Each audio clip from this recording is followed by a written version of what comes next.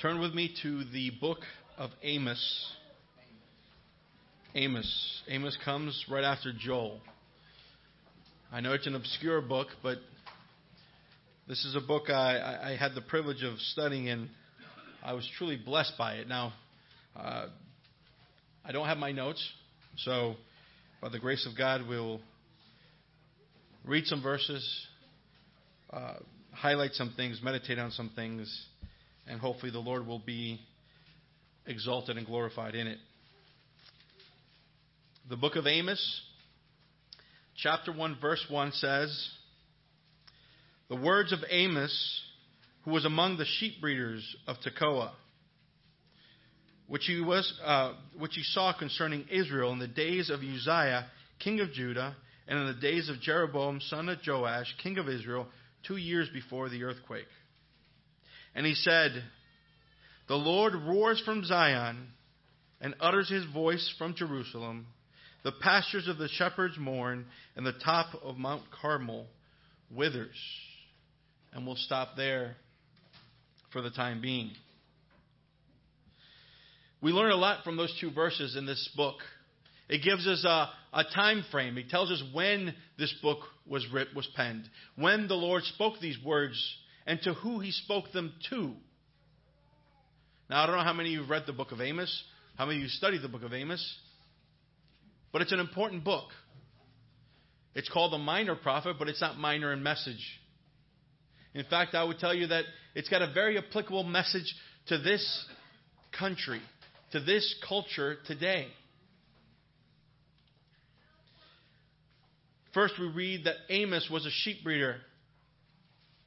And we learn in chapter 7 of this book, and we don't have time for it, but he himself was not from Israel, but he was from Judah. Now, if you recall, Israel, after King Solomon, divided into two nations. After the death of King Solomon, Jeroboam took the 10 tribes to the north and made the kingdom of Israel. And to the south was Judah and Benjamin. Right? And so to the north was Israel, and to the south was Judah. Amos was from Judah, was from the south. And the Lord called him to go north to Israel with a special word. And he starts his message like this: "The Lord roars from Zion and utters his voice from Jerusalem." Where's Jerusalem, by the way? It's in Judah. Jerusalem was where the temple was. Jerusalem was where God put his name there. That's where his presence was. And if you recall in your history of Israel, when Jeroboam established the northern kingdom, and he saw that the children of Israel would have to travel south into Judah a couple times a year for the festivals, for the feast of the Lord, and to offer sacrifices there at the temple, he had this great idea. He said, "I will build altars so they don't have to travel all the way down south." It would make logistical sense. They don't have to travel down to Jerusalem. They can stay in their own land. But the altars he established were not the altars of the Lord. For God called the children of Israel to travel down to where he was. And the people began to be idolatrous. And Israel, as a nation, the northern kingdom, began to play the harlot with other idols. And a couple of kings have gone by, and the Lord here raises up Amos, a simple man, a man who bred sheep and he collected sycamore fruit, it says in chapter 7. It says, "Amos, I want you to get up and I want you to go, and I have a message for my people, Israel." And the Lord cries out from Zion. He cries out from Jerusalem. He cries out from where he is like a roaring lion. When a lion roars, it's something to be held. It's not something that's warm and fuzzy. But it is awe-striking. You should pay attention. When a lion roars, he's declaring where he is. He's declaring his territory. He's declaring something. And it's not to be taken lightly. And the Lord roars from Zion, roars from Jerusalem.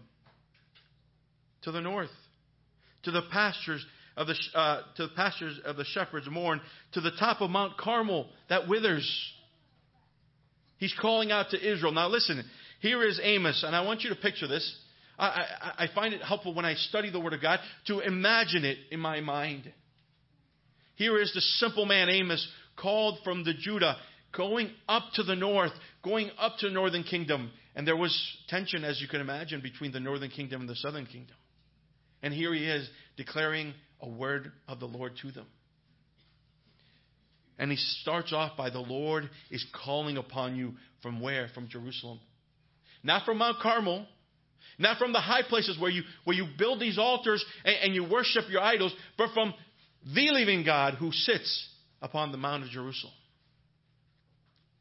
And I find it interesting how the Lord begins to his word to the nation of Israel. Now look down. He says in verse 3, he says, thus saith the Lord. It says, for 3 transgressions of Damascus, and for 4, and I will not turn away punishment. And he begins to declare what the nation of Damascus has done, and what is God going to do with the nation of Damascus. Now look down again. Look at verse 6. It says, thus saith the Lord, for 3 transgressions of Gaza, and for 4 I will not turn away punishment. And here he goes, and he describes what Gaza and the sins and the atrocities that Gaza, the nation of Gaza, were committing. And God's judgment to that nation.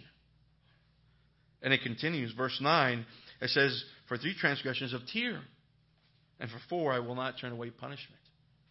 Now, it continues on, but I bring this point. Amos goes and stands before the northern kingdom, before Israel, and he begins to declare the word of the Lord, and they're waiting to hear, and the Lord begins with the nations around them. He begins with Damascus. He goes to Gaza. He goes to Tyre, and the people are saying to themselves, God is on our side. He's going to judge the nations around us. Those who try to oppress us. Those who try to take our land. Those who try to steal our crops. Those who try to encroach upon what God has given us. And the Lord judges those around him. And then he gets a little closer. Look at chapter 2, verse 1. It says, and the Lord says, for 3 transgressions of Moab. And for the 4th I will not turn away punishment. Well, now Moab is not a complete stranger to Israel. Moab was a distant relative of Israel. And here's God judging Moab. Look at verse 4 of chapter 2. Thus saith the Lord, for 3 transgressions of Judah. And for the 4th I will not turn away punishment. You see, the Lord's bringing a word to Israel. And he starts with the nations around them. And he slowly works around the nations, works around the relatives, and now he works down to Judah. And the Lord has a word for Judah. Now, I would imagine that the Israelites, the children of the northern kingdom, would say, oh, good, the Lord's finally going to give them what they deserve. That southern kingdom where they think they're so much better than us just because they have a temple over there. And they say, no, we can't worship up here. The Lord's going to judge them. And their hearts may have swelled up. But then it's their turn. Look at verse 6. It says, thus saith the Lord, for 3 transgressions of Israel, and for the 4th I will not turn away. Yes, God is the God of, he will judge all people in all nations. But this message, this word was to Israel. And the remainder of the book is for Israel. And it's his judgment, his plea with Israel. And the Lord begins and paints a very dark picture. Paints a very dark picture. Now, I have to pause and tell you this, that in this moment and in this time in the nation of Israel, it is its most prosperous state. It is its greatest of influence. It is the greatest wealth that it has ever had. It is, call it the Renaissance of Israel at this time. And here's what the Lord sees. Chapter 2, verse 6. It says, because they sell the righteous for silver, and the poor for a pair of sandals. They pant after the dust of the earth, which is on the head of the poor. Now listen. Those who they are righteous, they want nothing to do with. Those who speak the truth, they want nothing to do with. And they want to sell them as slaves. And the poor, those who have nothing, those who have very little, they sell for a pair of sandals. Not even for gold. Not even for silver. But for a pair of sandals. Now listen to their selfishness. They pant. They cry. And they whine about the dust that sticks to the hair of the poor who lay down on their land. Like you're taking away what is mine. That very little bit of dust, which is not even a handful, is mine. Why are you taking it from me? To a soul who has nothing, who's sleeping on the dirt, you're crying over that. The Lord has a lot to say about this nation. Now, I tell you, and I don't think it's a stretch, but we live in a nation of great wealth. We live in a nation of great privilege. All of us here. How many can remember the last day you missed a meal because you could not find food? It's never happened in my life. Yet we have so much. We have so much privilege. Israel, that nation, had so much and so much privilege. And the Lord God is calling out to them. You're mistaking the blessing for the God who gives you the blessing.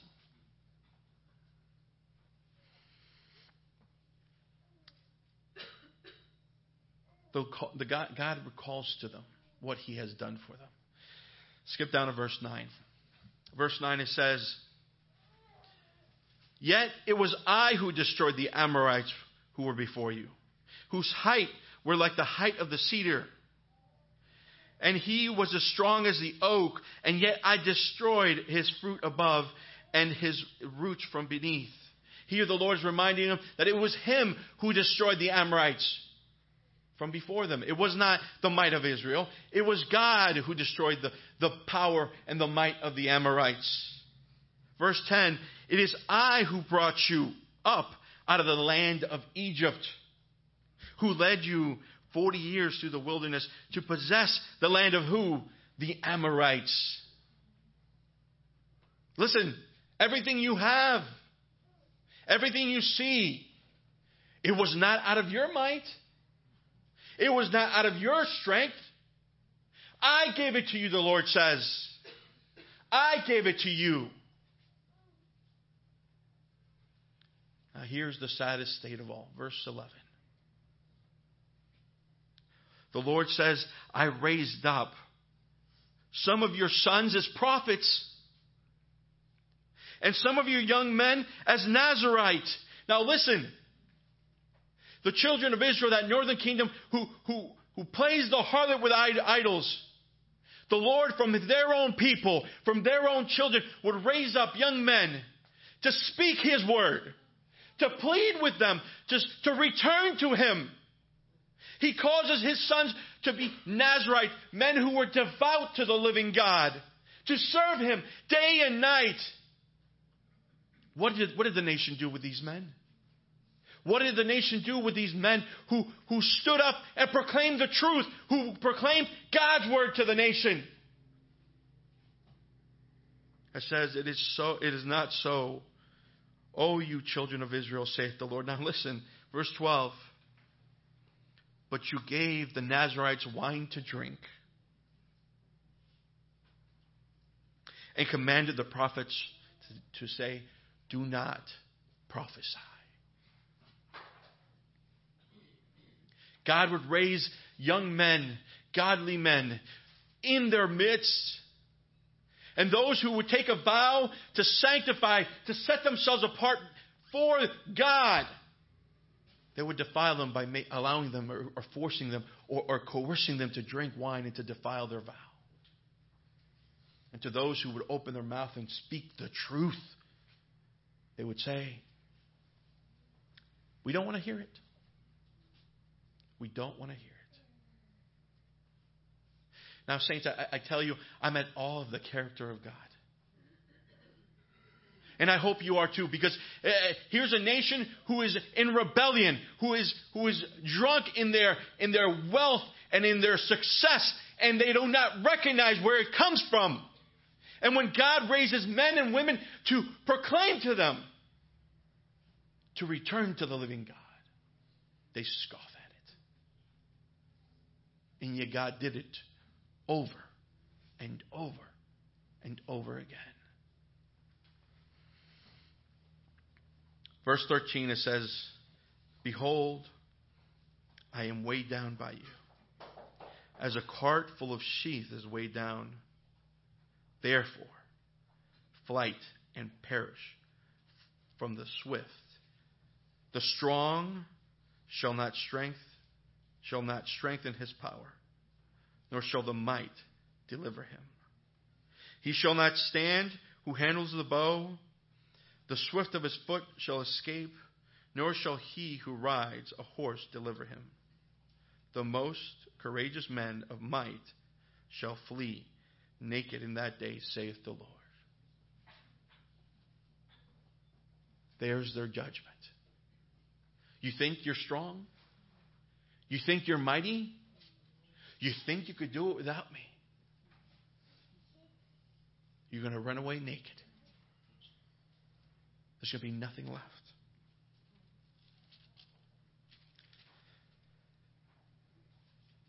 Turn the page to chapter 4. The Lord continues in chapter 4. He continues to recall to them who they are and what they're doing and their sins. In chapter 4 it says, hear this word, you cows of Bashan, who are on the mount of Samaria, who oppress the poor, who crush the needy, who say to your husbands, bring me wine and let us drink. Let the Lord God has sworn by his holiness, behold, the day shall come upon you when he will take you away with fish hooks. Now listen, the nation was in such a deplorable state that the women of the nation. Now it's speaking. Now I don't. It's not a comical thing, but he calls them cows of Bashan. And their hearts were only for themselves. They oppressed the poor. They crushed the needy. They would say, "Give me wine." It's all about my pleasure. It's all about what I want. Now, look at verse 4.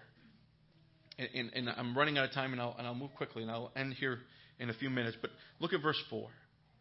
It says, come to Bethel and transgress, and at Gilgal and multiply transgressions. Bring your sacrifice every morning, your tithes every 3 days. Offer a sacrifice of thanksgiving with leaven. Proclaim and announce it, the freewill offerings. For this you love, you children of Israel, saith the Lord. You know, the sad thing is that they go to Gilgal and they go to Bethel and they give these offerings. And it pleases them. The sad story and the sad truth is the places they would go and they would offer up these sacrifices, these offerings to their foreign gods, were very places where God had dealt with them. It was at Bethel where God's tabernacle dwelt for many, many years before King David would bring it down. It was at Gilgal where the Lord himself met the children of Israel when they crossed the Jordan. And it was there where he said, I am your commander. And I am going before you. I am going to lead you. It was at Gilgal. And they took these places and they defiled them. And it made them feel good. Their own hearts, their own desires. Now skip down to verse 12.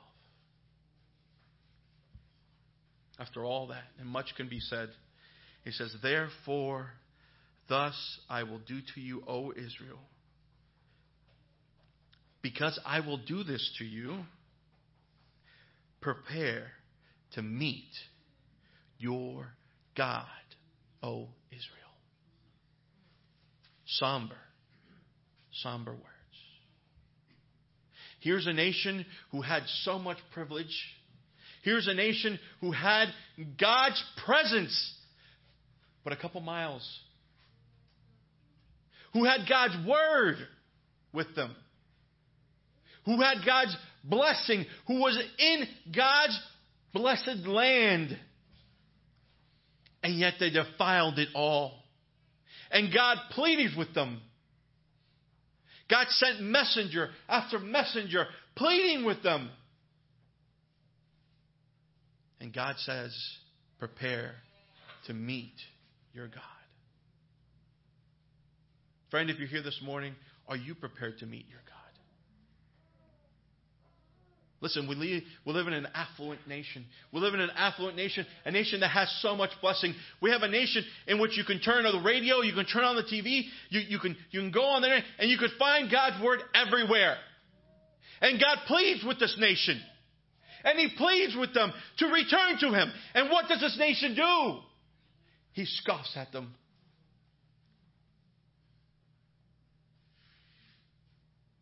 But here's the heart of God. After He had laid out before them, and He had laid down before the children of Israel, that whole nation, what they have done, what they are doing, and what He is going to do, and what His punishment is going to be. Here's His cry to them. Look at chapter 5. Chapter 5 and verse 4 says, for thus saith the Lord to the house of Israel, seek me and live. I know what you have done. I know what you are doing. And I'm going to judge you for it. But here's my plea. Seek me and live. It is not too late. It is not too late. But if you would repent and turn, seek me and live. To a nation in rebellion towards Him. And He says, and He pleads with them, but do not seek Bethel. Do not seek Gilgal. Do not, nor pass over Beersheba, for Gilgal shall surely go into captivity, and Bethel shall come to nothing. Do not run to the places where you think you find some sense of spirituality. Do not run to the places where you think you have some control over your life, where you think you can make yourself right with God. For all those places are desolate and are going to turn to nothing. But seek me and live, He says. Seek me and live. The Lord God sits before this world and He cries out for this world to repent. And He sends men and women time and time again pleading with them to seek Him and they will live.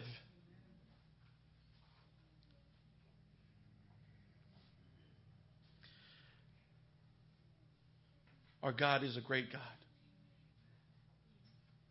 Our God is a great God. Despite of the nations of Israel's rebellion and blindness, the Lord pled in His grace to His people. Despite of their stubbornness and selfishness, He pleads with them.